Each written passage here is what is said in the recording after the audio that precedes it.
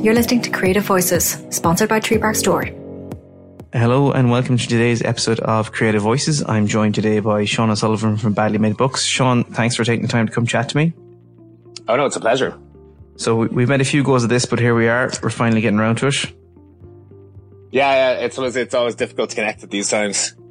Yeah. For side projects are always a tough one to find the time for. They are, in fairness, they are. But they're always well worth it. So I'm more than familiar with your awesome product. We stock you in our shop in Galway. But for anyone who isn't familiar with both yourself and Badly Made Books, could we get a bit of a background and maybe a bit of intro to yourself? Yeah, so Badly Made Books is a company I started a number of years ago. It was always with the view to start publishing books, but along the way, with, I suppose, the recipe that I developed for binding them, have managed to sell a lot of notebooks, I suppose. Originally, without a commercial printer, was able to just start making blank books and was surprised by the popularity of Irish-made recycled paper notebooks. But I think it's kind of the right time for it at the moment. Yeah, I'm kind of now at the moment getting into finally realizing the dream of starting to publish books now. So you've got about 4 or 5 titles under your belt with a couple more on the way. Great. I think you hit a nail on the head there. Like, recycling material and Irish made as a combination would be very popular right now. I'd imagine it's definitely ticking a lot of boxes for what people want to see being done. Yeah, I think there's not only just the kind of an appetite for it in kind of people's minds, but I think people are starting to finally kind of realize they have to pay for it if they want to see those products as well, if you want to see kind of responsibly made products, and especially kind of to support local industries. And yeah, there's a thirst for it anyway currently, and let's hope it lasts. No, I think you'll have a good run at it yet. And for yourself then, I know that you had written a book yourself, and maybe that's some way of how you'd gotten into it, but your background before that, or what led you down this path maybe? Yeah, funny one. Originally, I think I studied industrial design in NCAD in Dublin. I'm not sure whether I was really that interested in it or whether it was just the only course that wasn't available in Cork. So it would, send me automatically on the road to Dublin. And yeah, that was where I wanted to go. So, but industrial design is always a good mixture of like engineering and art. And though I loved art, I didn't really see the kind of career in it. So industrial design seemed like a slightly more practical way of kind of using, I suppose, the kind of artistic flair or whatever it is, or my arty side, as people would say.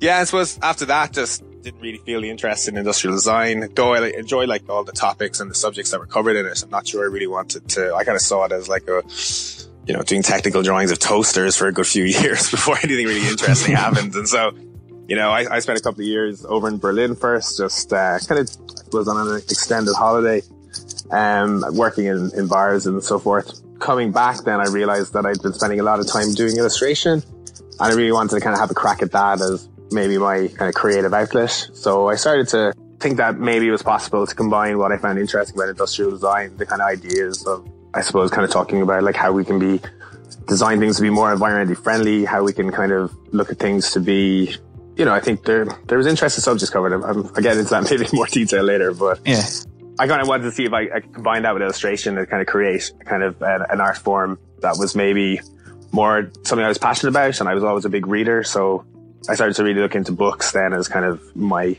outlet for it. And I thought, it'd be cool to be a children's illustrator.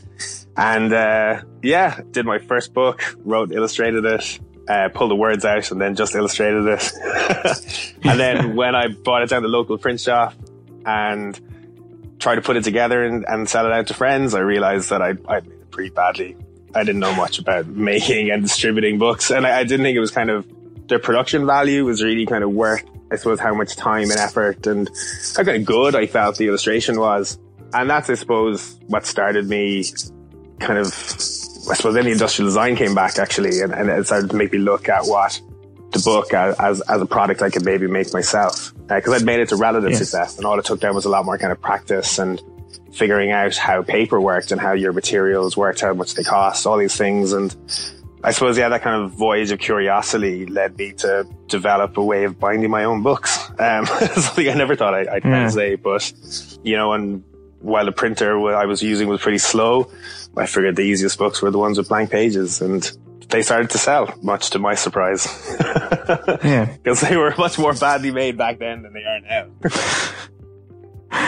Well, I suppose, you can always use that play on the words for both the way you started out and, as you said, I think when you open up the books and you say, actually, they're quite well made. Isn't that what it says on the inside of them? I don't know. I think the badly made books are rubbish, actually, on the inside of them at the moment. I have no idea what it said on like the older models. I've totally forgotten about that, because I kind of always kind of taking on the kind of company and the branding and kind of marketing side of things and what's written about it. That's something I'm very much still learning. So I kind of think I'm still holding my voice on those sort of things. But getting there. But even that learning in general, I mean, was there any resources available to you to figure out how this happened, or how did you discover from your first foray into a badly made book to where you are now, should we say? I don't think Done Deal is probably the greatest resource that I had available to me at the time, you know, because like I don't like to say my product's really handmade. I say handmade with machines. I think that it's kind of, handmade almost implies that it's almost fully handmade, or it does in my head anyway. But I very much kind of utilize, I think for paper, for books, you need squares, you need angles, you need, you know, mathematics and stuff. And you're always going to be assisted by tools, by different machines. And that's actually the only way with the help of machines, it's really the only way to make it an affordable product at the end of the day. And when you're talking about books, you need to sell a lot of books, you know, and it's not just from like a kind of a monetary point of view, but if you're writing a book, I suppose you want to create an audience. Kind of how I describe my first book is that it, you know, went out to 20, 30 friends and my family. And the book that I thought would be, you know, was really worth writing for everyone to read was like the tree falling in the woods and no one was around to hear. Yeah. And I suppose that's the kind of the main thing I think I learned with writing the first book, is that in actual fact the book needs an audience. And that's one of the great things about the stationery, the blank books, the kind of branding, the whole lot of running the company, is that it's good. My second book that I went to write, that it now has a company to publish it, but doesn't exist. Okay. I will worry about that later on, you know? Yeah, exactly. Yeah. It's coming time. Yeah, I suppose I could see, like, people often pick them up in our place, and there's always, I think people always still have a bit of an affection and a fondness for a good notebook or a diary or whatever it might be. So it makes sense to go down that route. Yeah, it's amazing to me as well, still, how many interpretations there are of what people will use a notebook for as well. It's something for me that, like, you know, the first rule of art college is always carry a notebook, you know? Yeah. It's kind of track your thoughts and look at your process. I mean, essentially, I kind of use my sketchbooks almost as my diaries. There's a lot of memories kind of built into them. I find it's always good, just similar to writing stuff down on your phone or writing stuff down anywhere. You can express yourself and kind of take a load off your mind. I think people still feel more expressive if they can physically write or draw the thing themselves. I mean, we see any amount of people passing through our place who are working for themselves in some creative way or another, and they're still all carrying notebooks, you know? Yeah. It's something kind of permanent about it, and you can kind of reference back to it. It's not kind of in a file somewhere. There's something kind of, I don't know, something concrete about it. Yeah. I don't know what it is, but for me, it's that I can't draw on the phone, on technology. I just can't draw, you know, like it always looks like computer drawn. Whereas when you're drawing on a piece of paper, you have any amount of materials and options available to you to kind of bring the page alive, if you know what I mean, or make it more what I think you're kind of trying to create. Yeah, express yourself in some way that's kind of honest to who you are. Yeah, and like I do it really messily. I just like cover scrolls across 2 pages, and other people are much more organized, and you know, there's also different formats and planners and diaries, and everyone kind of, I suppose, it's still, for me, it's really interesting how differently all notebooks and books could be interpreted. And I suppose with my product, in a way, it's like I have one recipe that can be interpreted infinite different ways, because you could print anything on the page, any number of combinations of words or letters or drawings or lines, and it's infinitely variable, only kind of limited by imagination, I suppose. Yeah, it's true. It's a good point. Very good point. And so you transitioned from that first book that you'd written yourself to realizing that maybe you needed to upskill and develop a better ability to make the product. And then was it selling in markets, or where did you start, or where did you go from there? I was going to say, it was never about like upskilling, you know, it was purely like kind of it was an absolute rabbit hole, you know. It was just like something that like I don't think I ever kind of pointedly kind of thought it would happen, but in the end had made enough books just through pure curiosity that I figured I had something to sell. But yeah, to answer your question, sorry. Yeah, I remember my first market, I sold like 3 books, 2 of them to a friend, and barely broke even for the day. and I was absolutely, like half gutted, but also that day I learned so much. You know, how to set up, how to sell, what the best way to do it is, how to vary your kind of price ranges, how to hit different boxes, all this sort of stuff. And markets kind of teach you one thing, and then dealing with shops then will teach you another. And I kind of started to do the two of them at the same time. Friends of mine had a shop in Temple Bar. I was living in Dublin at the time, and much to my surprise, they, you know, took the product to sell in their shop, you know, their real shop. Like I had my like badly made books, you know. And it was just funny, and it's just started to, I suppose what was interesting for me and the bit of advice I got at the start was like, but they're ordering books, yeah, that's great, but are they ordering them again? You know, do you have something kind of more sustainable here? And when that started to happen, that was another big compliment. And even now these days, like more and more people kind of know about the product. I hate almost said the word brand. I don't like that, but you know, and more and more people use them. And the kind of orders are getting bigger with shops, or you'd sell more at markets. And it's nice when you kind of get that positive feedback, and you can kind of really see it in how many products are actually being kind of demanded out there. Yeah. And of course you have your own space in Cork City now as well, that I visited there recently. Yeah. Almost 6 months old now. So I moved to a new workshop in the city centre in Cork, and wanted to have something kind of a more interesting building, and kind of something that's a bit more expressive of kind of what I had in mind, maybe a bit of a gallery element, kind of to be able to meet people there and show people stuff. And that's worked out really well. I think it's also one of the most interesting things about it. It's taught me so much about my own product, and kind of it is like largely a wholesale thing, and I supply other shops, and I used not have any idea what would happen once the box had left the workshop. You know, I never kind of really kind of experienced kind of the idea of kind of selling the product in a shop, and you know, started to learn that once I'd see kind of how people reacted and how people walked into the shop, because it's different to a market. I guess it's probably a very different experience, isn't it? Yeah, because stuff can be on the shelves there for like a month or two, whereas everything you bring to a market is always kind of relatively fresh. You know, or you can kind of, it's a bit more, and it's a bit more loose. You can make your own prices. You can play around a bit, you know, whereas in a shop, it's a bit more strict, a bit more professional, you know? And so quickly, like I ended up putting like a little bit of like a small packaging slip on the book just to kind of explain things a bit more, you know, and you kind of start to see the kind of how the retail experience works. And I think that's really good for your kind of production side, that you can start to relate to more of the whole kind of process, if you know what I mean. Yeah. You know, you can start to see how the retailer thinks, because you do a slight amount of retail yourself, you know?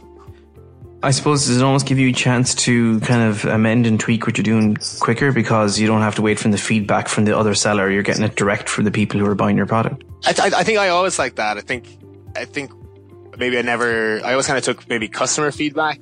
And you can take feedback to a certain extent.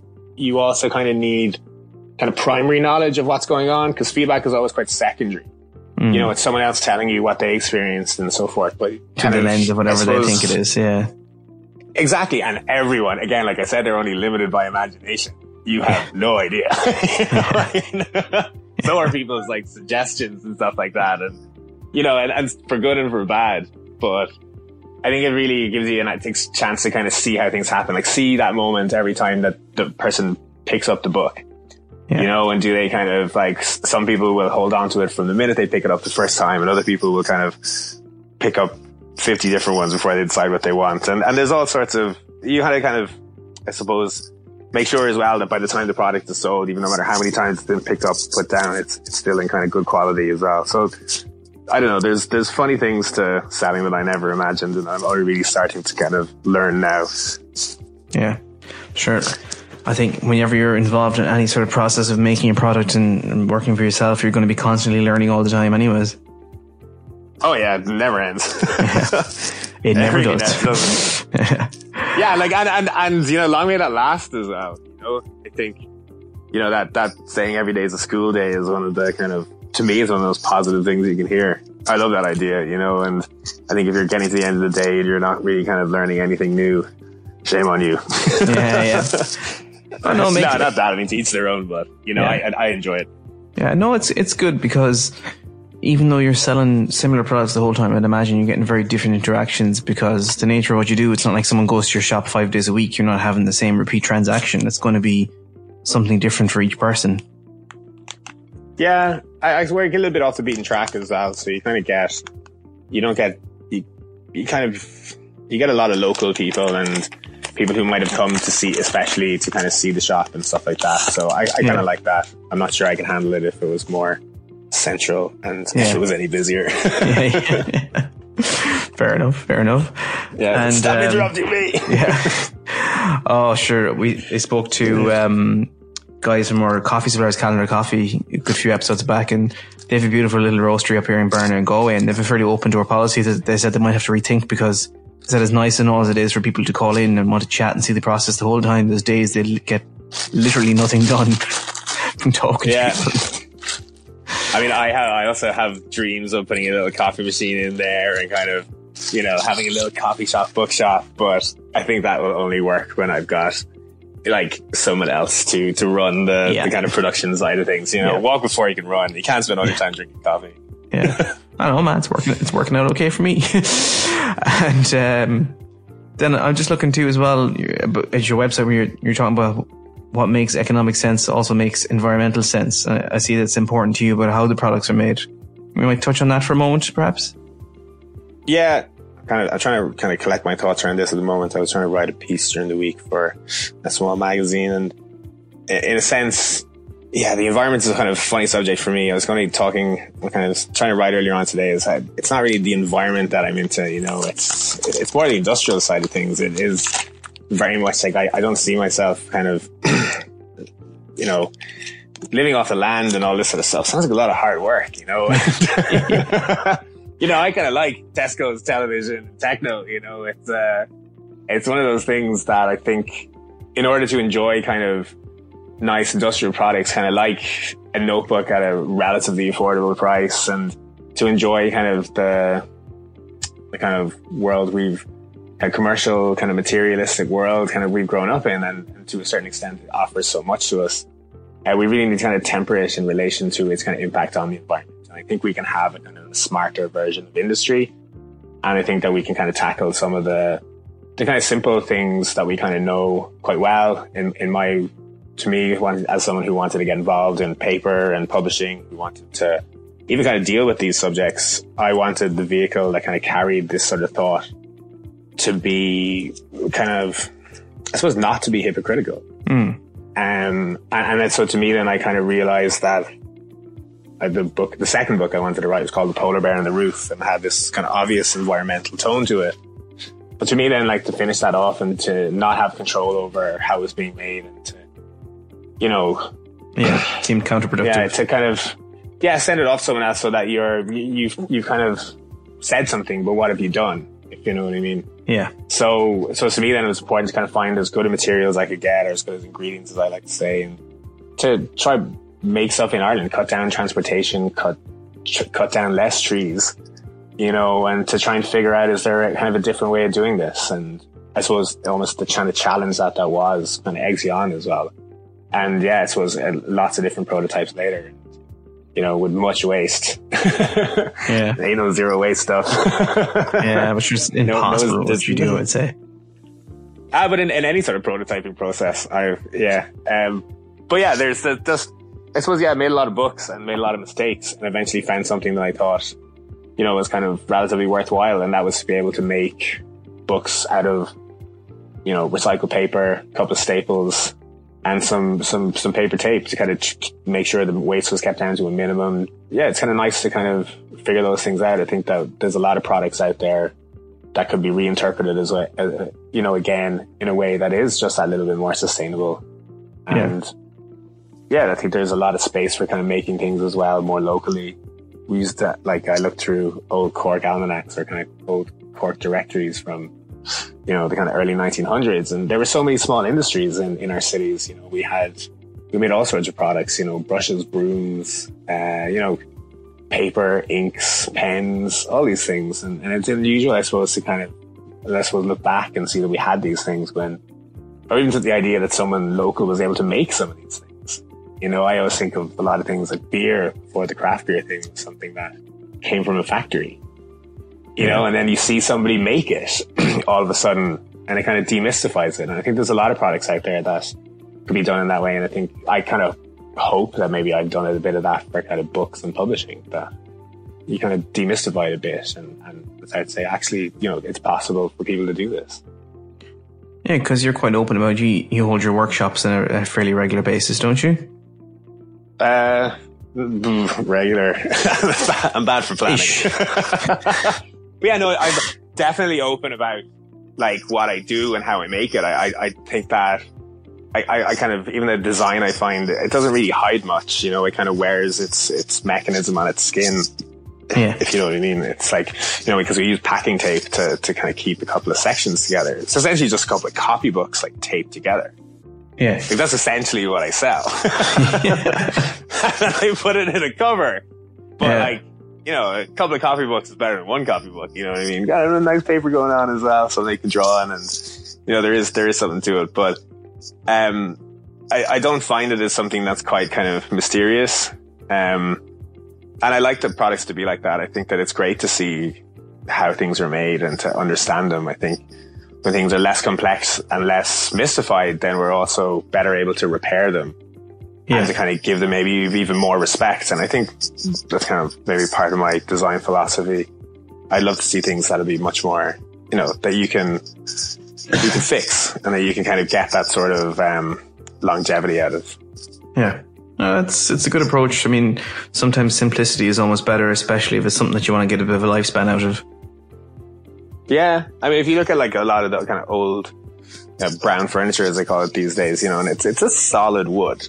Yeah. You know, if anything happens that gets scratched, just sand it down and restain it. Go again. It will still work. Like, you know, it's grand. And then, you know, whereas we've kind of come to think of most of our kind of products as having shorter lifespans. And I think that gets reflected then in how things are made. And in a sense, then, for better or for worse, we kind of get our products with shorter lifespans. Yeah, we accept it because we think that's what's okay, you know? Yeah. I think I'd heard Basket Weaver recently. Joe Hogan is his name. He's speaking out in Riversick at the Joseph Hall studio. And he said something along the lines of, it's incredible to see how low our standards have sunk. Yeah.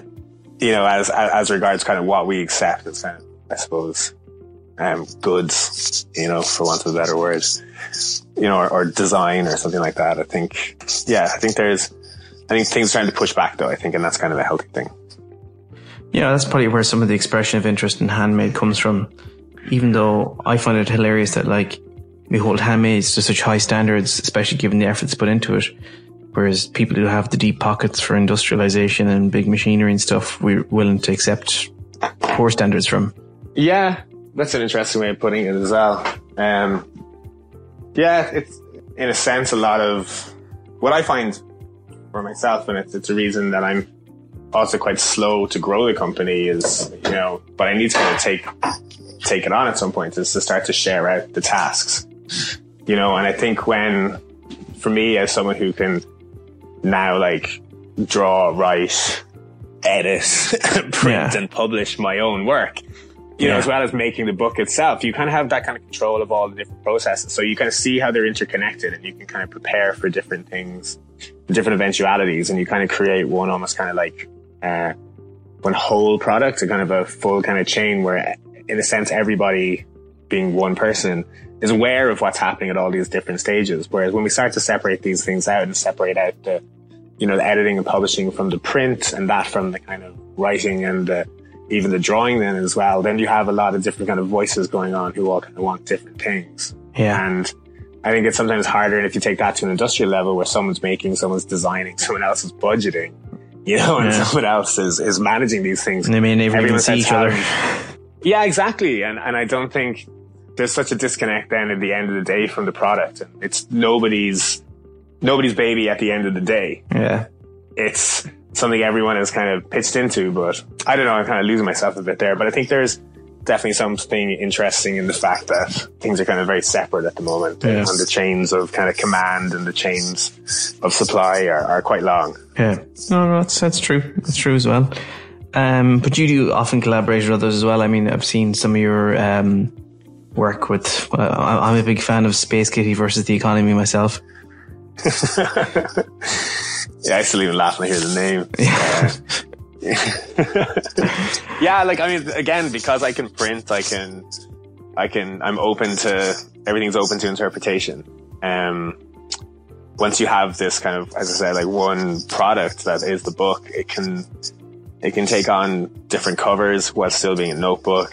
The minute you start playing around with the inner pages, you can do things like diaries, or you can start publishing people's work, and whether that's a catalog for a sculpture exhibition, or whether it's a story, or whether it's a collection of words or art. It's, again, only kind of limited by imagination and scope. Yeah. And, well, for me as well, kind of limited by what I can print. What you can print, yeah. And then, I got a Riso printer. I went the awkward way. And so I try to avoid kind of big color and digital photography and stuff like that. But there's ways of working with it. And, there's no end as well to the amount of great content that's out there. And it's a lot of it when people kind of are able to make it available to you to kind of use and to vary the kind of selection that I can make available. It's always really interesting. And, for some people, like Amy Jane Hudson, who wrote Space Kitty versus the Economy, some people just send you stuff. Yeah. And it's great, and I walked in one day and opened an email and looked at that for the very first time and thought, I'm going to make that exist. Yeah. That's interesting. And that's it. But I do think there has to be a certain quality to it. I think things have to be kind of worth the materials that they're printed on or that's used to kind of make them. But once they tick that box for me, I'm happy to send stuff to print. Yeah, I think it feels like it's a bit of a match for what you do as well. More than children's book that Melanie wrote, is The Mountain That Moved. Yeah. Both of those books have somewhat of a kind of a current tone to them. The Mountain That Moves by Melanie Jean Whelan is about a mountain, the Dublin Mountains, in fact, so the mountain lives next to the city and is not being treated very well. And so it decides it's going to kind of take a walk. And I suppose the fact that I'm not to spoiler alert, the fact that the mountain goes to live in this ocean shows that it kind of had that was one of the first images I saw, and it reminded me so much of sea levels rising. And so just out to that one image alone, I think is quite powerful. And I'm not sure whether I kind of would like to print the sort of things that don't have that kind of extra layer of kind of meaning and relevance in today's world. At least I think so. But Space Kitty is kind of similar to that. It kind of, again, it's a kind of, as Amy says, it kind of tracks the highs and lows of the Space Kitty, who rides the wave of economic growth and collapse or something like that. But yeah, no, they're good fun. And I think as well that kind of small illustrated books give you, they're just something that's kind of short, and they can often kind of take an interesting concept and explore it in a couple of pages rather than having the need to kind of write for 300 pages about a subject. Sometimes they can have as much impact. It can be just as expressive in a short space, and maybe even more impactful because it is so condensed, You can put so much in drawings as well, that I find anyway, that you can't say in words. Yeah. There's just some things you can't express in words, and you can just get in a drawing, and vice versa. Different kind of thoughts or different ideas have their own kind of sort of best format for execution. I think we're also used to operating in a very quick and visual medium these days as well. It's what translates best to us, Yeah, there's something, I suppose, for me, with the ideas of with our kind of current media, and I think that does kind of writing and kind of news and stuff very well. But for me, I think picture books, and again, getting back to drawing and stuff like that, I just find it just never has the same impact on the screen that it does on the page. Yeah. And so for me personally, I think that art books aren't going anywhere. Oh yeah, no, that's a market. That's what I would think anyway. Yeah, no, I think it's a market for the people who desire those things. It's always going to have a high value to them personally. Like, it'd be interesting as well. And everyone kind of has different tastes as well. Yeah. You know, there's just something about, there's something about the drawings and art that, you know, people kind of have an attachment to it or they don't. So tell me what you're working on now. What's the plan for going forward? Christmas. Yeah, we're all probably have our head. Yeah, it's kind of hard. I'd like to. I find I'm probably not doing enough my own kind of writing and drawing at the moment. So a couple of small projects that I'm gonna try to get started again. I need to do a drawing in the window of the shop. That's one thing I've been meaning to do for a while. So I need to tick that box.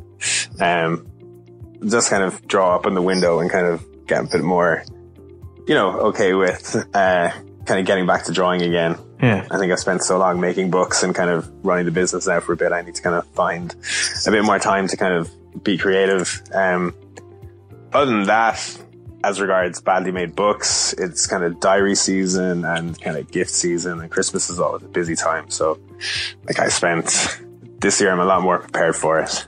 Yeah. So I got a catalog out. Yes, you do. I like put out the dates for the diary like into an InDesign file, and they're all correct. And I did that in September, not November, with like the first year I did it. So I'm actually pretty proud of myself for being prepared for Christmas. That's a tedious job, just like putting in every date and every day and making sure it's all correct. Yeah. You know, and you know, so that's that's a kind of a fun thing to do. So things are kind of getting prepared now for the kind of busy time of year, and we're kind of getting ready then to kind of launch a few new things in January as well. Yeah. And I imagine that the shop itself is probably still a work in progress the whole time as well, making tweaks of layout and what you're working with. Yeah, very much so. And it's kind of the way I like to design as well. It's kind of take things step by step. And I think we can kind of sometimes suffer from making kind of huge decisions early on and kind of becoming like convinced that this X and Y is going to work. And for me, as I didn't really I'm kind of aware, I think, that I don't really understand my industry yet. I don't really have maybe kind of assumptions about it. So I've never built a print workshop before. I've never put together a shop/workshop that's supposed to make books and sell them. Yeah. So I did it as like, I suppose just kind of put in the minimum amount of things, painted the walls white and put up some pictures, brought the machines in, and kind of that you kind of let the space kind of dictate itself after that. And now I'm in the space almost 6 months, I can kind of see now where the kind of changes are to be made and kind of how things might kind of work better. So there's kind of a grand plan, but you're making changes, you know, almost every week, I suppose. I suppose it's an interesting one because the nature of what you do being so specific and the way you found yourself to it, it's not like there's any metrics to draw on or anyone's experience that you can rely on. You're very much figuring this out as you go along. Yeah, and I suppose I kind of like to think that. But I think there's no one that I can kind of directly.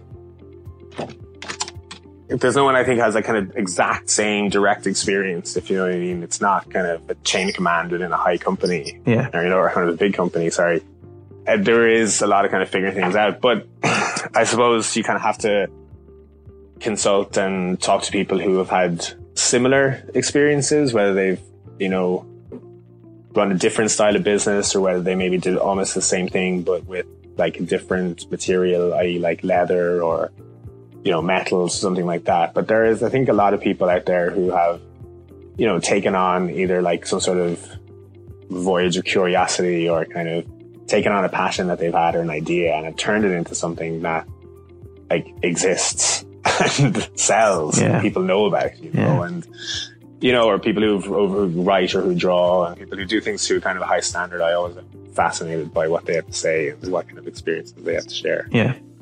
I think we've often found on this particular show that no matter what you're doing, and it's primarily small business that I talk to, we're all kind of having the same, I won't say struggle, but learning similar lessons just in different industries, you know?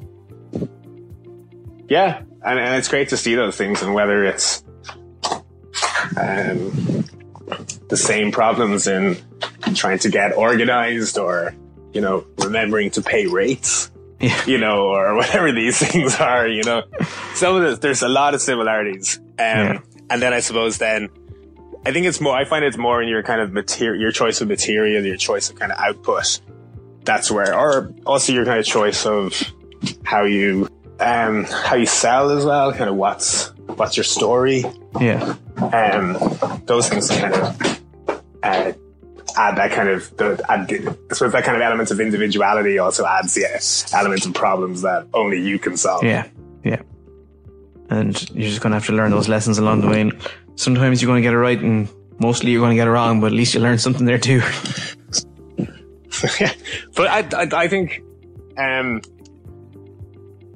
they say kind of try again, fail better, or something like that. But I personally feel that only through making the mistakes are you ever going to see what the right way to do things is.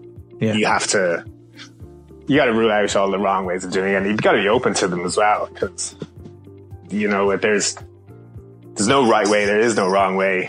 There's just a bunch of different ways to do the same thing. Yeah. And depending on, what you want out of it and what kind of drives you, I think people will find different solutions. Yeah. I'm sure what's right for you may not necessarily be what's right for someone else, depending on what your end goal really is and how you want to get there. Yeah, exactly. Or even how you want to spend your days. Yeah. Some people will work all day. Some people want to get out and surf at 5 o'clock, Yeah. And, some months you want to work all day, and some months you want to, get out at 5 o'clock and, do something else. So I think there's kind of a fine balance, and I think we should kind of be like self-disciplined, but open to our own kind of interpretations of how things work. Yeah. Sound advice for anyone looking to work for themselves, I think. So I also see, I'm having a quick look here, that you're doing a little mini exhibition in the window of the shop for October. Oh yeah. So, Tig from one of the curators from the Glucksman Gallery came around today with a couple of framed prints, from kind of a collaborative project that's running around Cork City. So there's, maybe 6 or 7 different, businesses, exhibiting prints from, participants of, or kind of their art prints made by participants in a workshop that Shane O'Driscoll conducted in the Glucksman with teenagers from kind of direct provision or refugee camps or the general migrants. And these teenagers were asked to kind of interpret their kind of relationship to music in a kind of an artistic way. So Shane kind of brought over a lot of artwork. We kind of printed it with my Riso printer in the office, and got them framed up and got them around town. So they're interesting pieces, kind of very kind of, there's such a variation within them. I gave they're 3-color Riso prints. I'm not sure if anyone wants to know what a Riso printer is or whatever. Which we may as well while we're here. We can do. Yeah, Riso printer is like a stencil printer, like a kind of a screen printer mixed with a photocopier, so it can kind of print out stuff fast but awkwardly. I need to put down every color individually. Yeah. So it's not kind of like, though it's kind of a quick digital printer, it's also kind of clumsy and artistic, I suppose, because it kind of brings about some mistakes and stuff. So we kind of took this kind of mixture of kind of collage and drawing work that was made in these workshops and kind of put each layer down in a different color. So we kind of tried to bring them kind of to life a little bit, just through kind of changing the way that, I suppose, changing the sketch and kind of running it through a different sort of process and kind of giving it a bit more, I don't know, color, I suppose, in a certain sense. But yeah, they're fun things to do. I like to be able to exhibit artwork because I just like having pictures on the wall. Yeah, well, it also sounds like a nice project to be part of, in fairness, as well. Yeah, it's great. It's great to see these things happening as well. I think there's a good momentum in Cork at the moment for doing creative projects and for, getting stuck in some art. Yeah, I was very impressed. I think it was June or July I was down to you. I was in Cork for a few days. I was super impressed with just the general vibe down there, Oh yeah, sure. You're in Cork, like. You wouldn't want to be saying anything otherwise, even if you felt differently. Boring. Yeah. Wouldn't say that to anyone from Cork. Be a brave man, right? For they had to head off you, like. All right, so keeping an eye on time here. Maybe very quickly, where can people find your stuff? Where can they find you online? What's your most active kind of platform? Is it Instagram, or what do you like to Instagram all the way. It's kind of the only platform I suppose I use. The website then is badlymadebooks.com, and Instagram account as well is Instagram.com/badlymadebooks. In fact, it's kind of Badly Made Books on everything. Yeah. Part of the appeal of the name was that it was free across It's all available platforms. everywhere. You can't say that didn't dictate like how the reason I picked that name. But yeah, and the shop is on 1 Fire Street, Cork, and the books are available in this wonderful shop in Moycullen, County Galway, called Treebark Store. They all do be sure to check that place out. Great banter. Yeah. That's along with a couple of other shops around. We've got a lot of places in Cork: Glucksman Gallery, Wild Design, Nananagle Place, and Farsa Flock out in Bantry, Print Bookshop Kinsale. Got Designist in Dublin, as well as Article, Tamp and Stitch, and I'm forgetting about a couple of other places as well. But yeah, the books are out there. You just gotta search them down, and someday, just like the Irish Times, will be everywhere. That's the long-term goal, yeah? That's my inspiration anyway, yeah. Right, get a product you can sell in every shop. Yeah. People come and buy it every day. I mean, come on. Why not? So, Sean, before we finish up, was there anything else you'd like to mention, or anyone you'd like to say thanks to, or anything like that?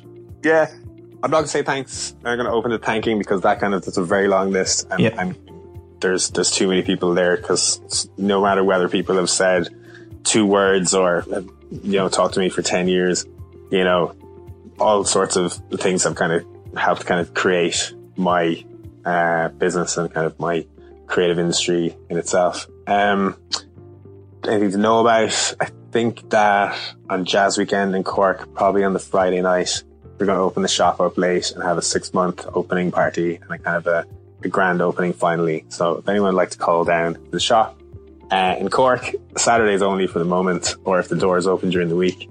And definitely on the Friday of the Jazz Weekend, which I believe is the last weekend of this month, or Halloween weekend, we're going to be putting on a party in the shop. So cool. No details yet, other than party. Yeah. That's good enough. Okay. Open late, some booze. Yeah. Why not? And Jeff, if you're around, make sure you call in. Thank you very much. Appreciate that. So Sean, that was great. I really enjoyed that. Thanks for taking the time to talk to me. I'll put some links to all your websites and various resources anyways in the show notes so everyone can find your awesome products. And you'll be hearing from me very soon with the Christmas order as well. Oh, super stuff. Yeah. Glad to hear. Yeah. Sean, thanks very much. And that's it for today's episode. Thank you too, Jeff. Much appreciated. And we'll talk to you soon. Thanks for listening to Creative Voices. This podcast is sponsored by Treebark Store and produced by P3B Photography. For more information, find us on Instagram, treebark.store, or at P3B_photos. You can visit our website, treebarkstore.com or p3bphotography.com. Thanks again, and catch you on the next episode.